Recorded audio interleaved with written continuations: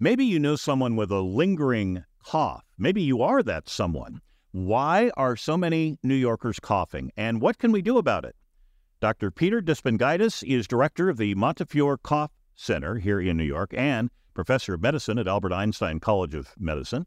Doctor, good to talk with you. Now, I know COVID and flu cases are up this winter, but for some, that cough just seems to go on and on for weeks. Why is that? Well, that's right, Steve. Almost all of us have had a cough, and most commonly the cough is due to a common cold, which is an acute viral respiratory tract infection. And thankfully, usually that cough that comes with the common cold comes and goes in a few days, as do all of the other symptoms with the cold. But we physicians have been dealing with what we call a post-viral cough way before COVID ever came around. Some colds, for whatever reason, instead of causing a cough that lasts 2 or 3 days, can last for weeks or even a few months. And that's the cough that becomes very troubling because it just doesn't come and go quickly. How can we tell if a cough is serious or just a nagging nuisance? So that's a great question. The first thing I will say is that timing is important.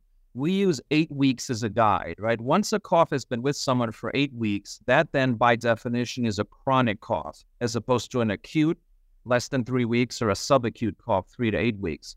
Once an adult has a chronic cough, meaning a cough for more than 8 weeks, it becomes more likely that that cough isn't just due to a viral infection you had before, but could be due to some underlying treatable condition.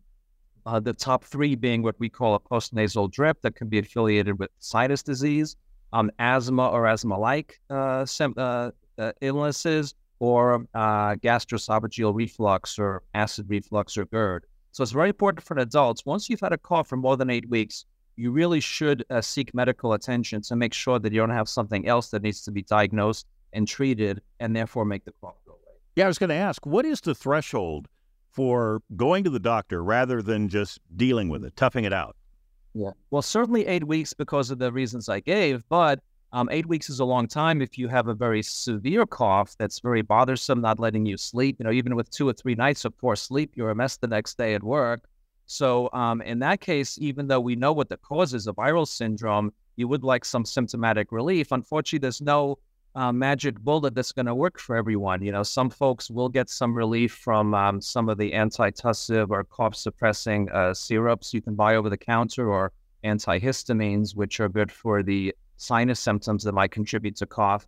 But there's no one clear, 100% effective treatment for acute cough that usually is with the common cold. So different people tend to find what does or does not work for them.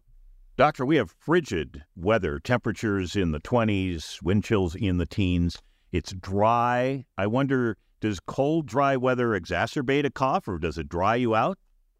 Well, the worst thing for any lungs, whether they're healthy or sick lungs, is cold, dry air. So that can irritate even a healthy person to feel a little wheezy or tight in the chest. But in folks that already have a cough, simply moving from a warm place to a cold place can worsen the cough because cold air is definitely one of the very well-known triggers of a cough.